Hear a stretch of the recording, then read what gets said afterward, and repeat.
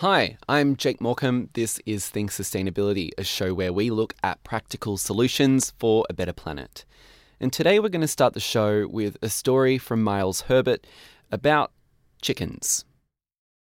So, given that we're sitting here in Sydney, the best way to try and imagine what it's like and the beautiful diversity that these birds offer is to just go through some of the lovely gifts that I've received over the years. This is Dr. Robin Alders. She really likes chickens. We have a lovely hen here from India, very feisty looking, very smart. She's actually got pink eyes, this one. She's made from pewter. We have a lovely bead rooster here from South Africa. We have a very flash and suave rooster here from Brazil. Lovely long legs, beautiful tail. And we have I don't know what to call this, a little model from Zambia where we have a woman with a baby strapped on her back riding a bike, and on the back of the bike are some chickens, and she's taking them off to market for sale. Dr. Alders is a veterinarian at the University of Sydney and has spent most of her career flying back and forth to Kenya, Mozambique, and Zimbabwe, helping vaccinate chickens against something called Newcastle disease. Newcastle disease is a contagious bird virus that ends up not only killing the birds, but affecting the families and communities who breed chickens. In her travels, Alders has developed a particular fondness for the village chicken of sub-Saharan Africa. But as you look at all the different breeds of poultry across the world, they reflect us. And if you're a poor person, that chicken, particularly that backyard or village chicken that scavenges for its own food, is giving you something for almost nothing. In Australia, where our economy is dictated by the stock market, dollars and cents, in many developing countries, such as certain regions in sub-Saharan Africa, their currency is chickens. Chickens are their wealth. So if you have a few chickens, and often just a few chickens are an identifier of extremely vulnerable households, those chickens can be traded, can be sold, can be offered as gifts to help you maintain your household livelihood through those difficult years. Although for many communities, chickens provide answers in the short term, acting as a paycheck or securing their next meal, Robin thinks they can be much more than that. In her opinion, she sees chickens as a long-term solution, helping lift these communities above the poverty line. You could go wild and dream of eating eggs, which normally you wouldn't do if the birds kept dying and you had to hatch those eggs for replacement stock. You can trade them, you can sell 5 roosters and get a goat. Go wild. Trade 3 goats for a cow, and all of a sudden your options have just been transformed. So it's a bank account. Chickens are a little more like petty cash. I mean, who would trust a bank these days, between you and I, really?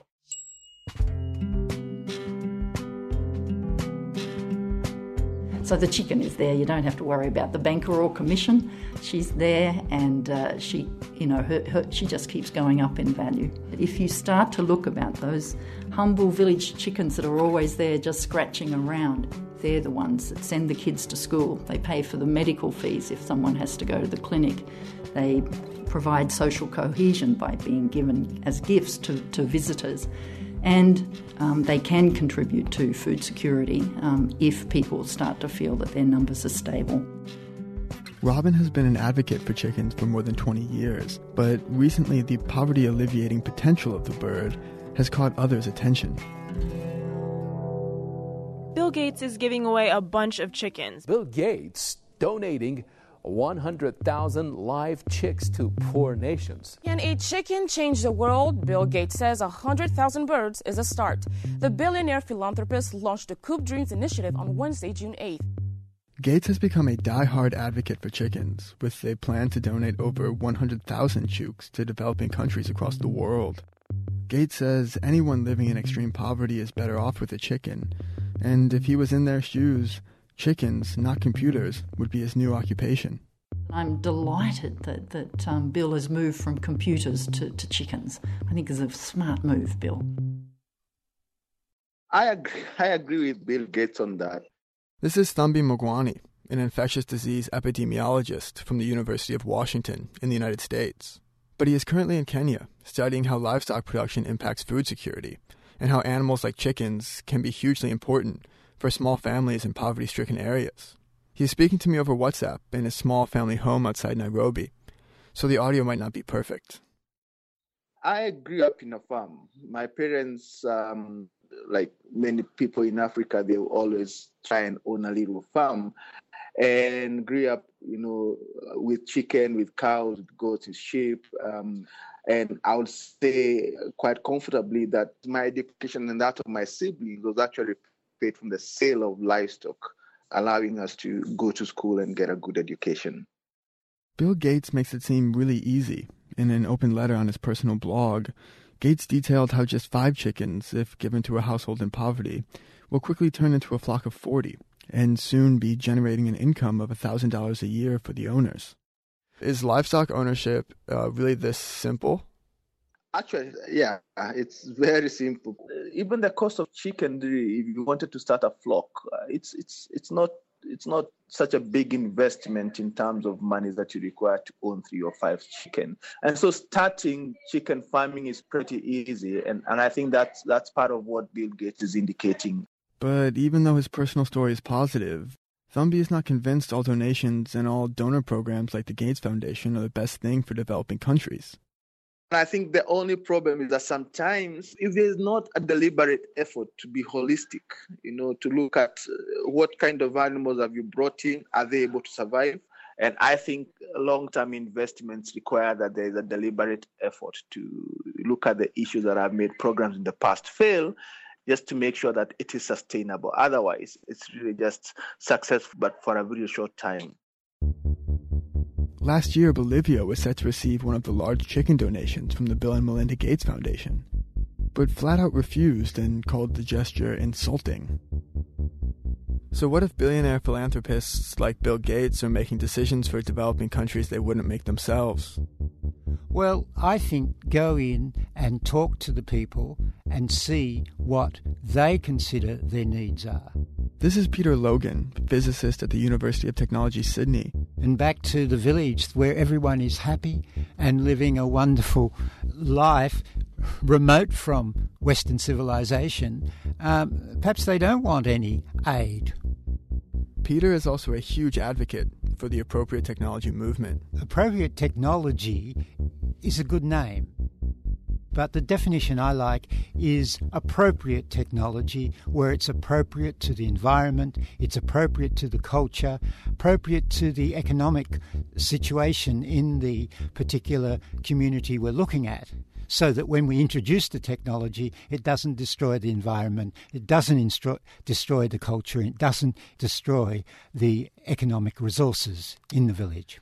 But when you think of technology, you think of computers or large-scale projects like dams or irrigation systems. You don't think of chickens. There's the word techniques, so is used with technology, so it's appropriate techniques. So really, any aid, large-scale technological projects, or simply donating a few chickens, they need to be done in a culturally, economically, and sustainable way. Otherwise, the project, the chickens, and the people all end up worse off than when they started. A fact Logan learned the hard way while doing research at a university in Papua New Guinea. I could tell you loads of stories about failed appropriate technology projects. Give me one. Your favorite story of a failed technology project. Well, what happened was that the university was outside of Lae, and there was a dirt road, and probably it was about 7-8 kilometres, and there were villages along the road. So someone said, well, we should do something to help these villages. As Dr. Logan and his team were passing by villages while traveling on the road in and out of Lae, they noticed the women of Papua New Guinea traveling great distances on foot to collect water from the river and bring it back to their community. So, being a person who was a mechanical engineer, knew about hydraulic rams, set up a project which had a hydraulic ram that pumped the water from the river into the village. But what happened was that it was very good while it lasted, but very soon it got contaminated. There was leaves in the pipeline. And so what happened is we just reverted straight back to the women going and collecting the water from the river and bringing it to the village. So that first project in Papua New Guinea, you were there. These projects you talked about, the ones you've described to me, there's the people actually on the ground interacting with the communities. And still, these technologies are failing. What do you have to say about companies that are administering technological aid to the communities that are never even on the ground? They set it up, the contractors go in, they build it, and they leave. How is it possible that these people know what the communities want? Well, I don't think they do.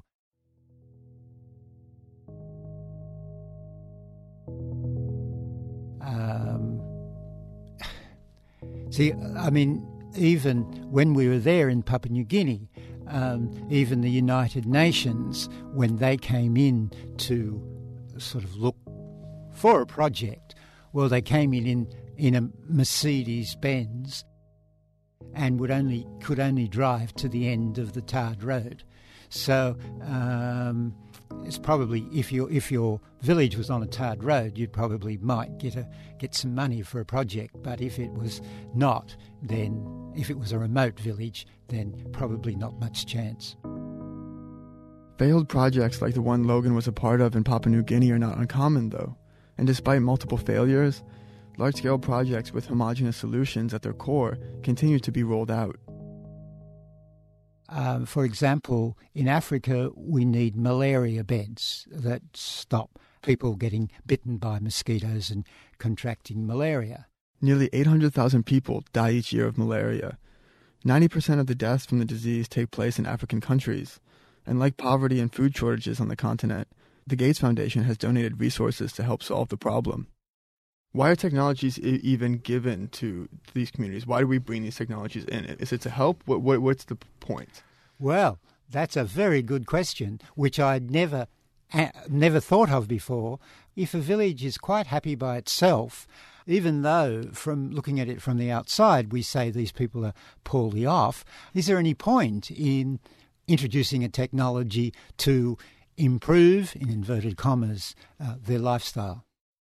One of the challenges that people throw at the Gates Foundation is the idea that they promote the idea that we can find simple, quick-fix solutions to all kinds of poverty issues.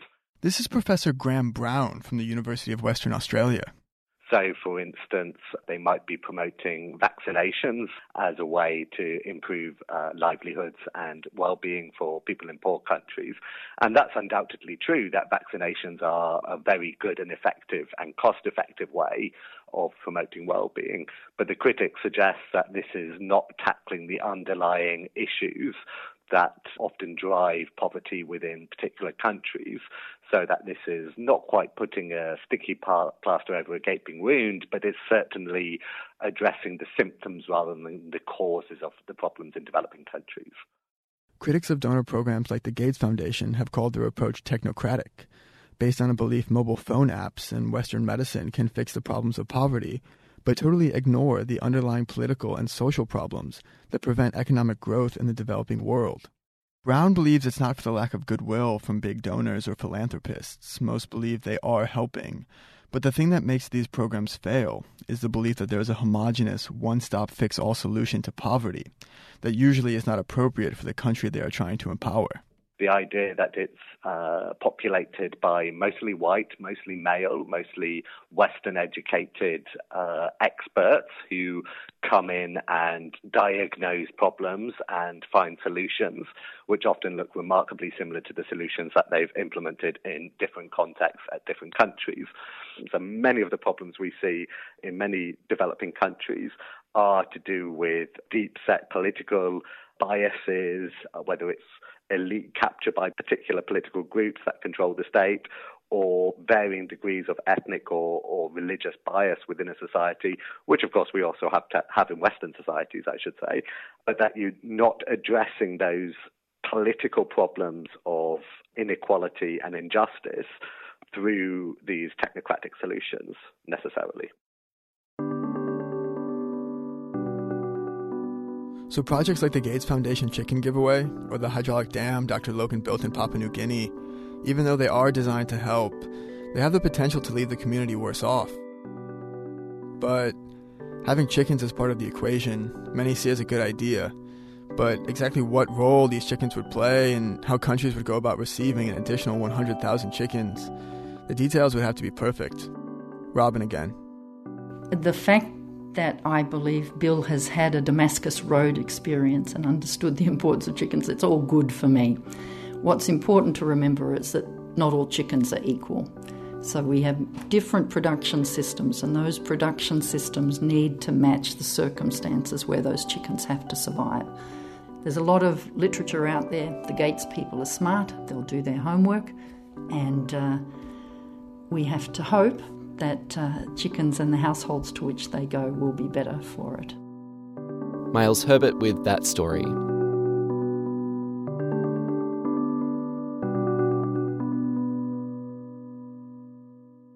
What do you do when your job is taken by a robot? Where does all your e-waste go? How do you split your digital assets when you break up with your partner? This is Think Digital Futures. Each week, an exploration of the moral and mind-boggling questions that face us in the digital age. You can listen on your favourite podcast app. Just search for Think Digital Futures. You're listening to Think Sustainability. I'm Jake Morecambe. Last week, lead project architect of Tesla, Elon Musk, announced he would be building the world's largest lithium-ion battery for South Australia as a backup power source. And with much political folly and fallout following last year's statewide blackout, many are welcoming the idea, but some are also questioning whether or not it's necessary. Jeffrey James from the Institute for Sustainable Futures at the University of Technology, Sydney, caught up with Think Sustainability's Liat Samoglu to talk about how the battery would work and also its purpose. The major purpose of the battery, as I understand it, is a system security service. In case there's another blackout like there was last year. In case there threatens to be another blackout. And what actually happens when a blackout comes is that the grid frequency crashes. Mm-hmm. So we used to, I think most people know that 50 hertz comes out of the power point, and you can hear the buzz as you walk along the street sometimes. Well, that's fairly strictly maintained. In the September blackout, it crashed at a rate that was much faster than anything connected to the grid could keep up with. So all the generators fell over, and that's essentially the mechanism of a blackout. Now, if you have some first responder, really fast resource, and batteries are perfect for that, then it can kick in very quickly and correct the frequency and hold it there in time for larger generators to come along and be brought online. So I think first responder is the best analogy. Yeah. Like a backup generator, I guess, as well, in a sense. It's sort of, so there are already backup generators. Now, whether or not they were running or should have been running, I mean, these questions have been asked, and I'm sure that's for another conversation. Yeah. But the market operator knows how to run the grid, but it doesn't necessarily have all the fast-responding resources that it needs, given the high levels of renewable energy in South Australia especially. Ultimately, this may happen in other states too, that they reach that point. But at the moment, South Australia is leading, as I mentioned, on a world scale. There are very few grids with, from memory, 57% wind by energy in the average year. That's extraordinary. Is it also good because South Australia is kind of a good size to be able to test this out on a, I'm not going to say smaller scale, but, you know, a more medium sort of scale? I think it's, in a way it's walking before you run. Yeah. So Australia's pretty good at remote power stations. We have lots of power stations, and a number of those are having renewable supplies essentially to offset the cost of diesel or gas.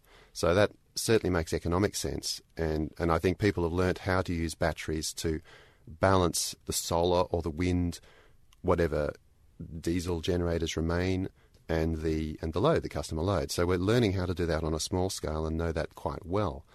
On a state grid is much larger, but perhaps it's an easier job than the entire country. So in a way, it's quite fortunate that South Australia has led the way while other states are holding back a little bit, and we can learn all the techniques we need to know. I think any engineer would tell you that there's no fundamental problem. It can be done. We can go 100% renewables. It's certainly doable in engineering terms, and probably it makes sense economically as well. But the techniques have not been practiced enough for most market operators or most system operators to have a ready-to-hand set of tools. So the battery is an important tool, and will show everybody how it should be done.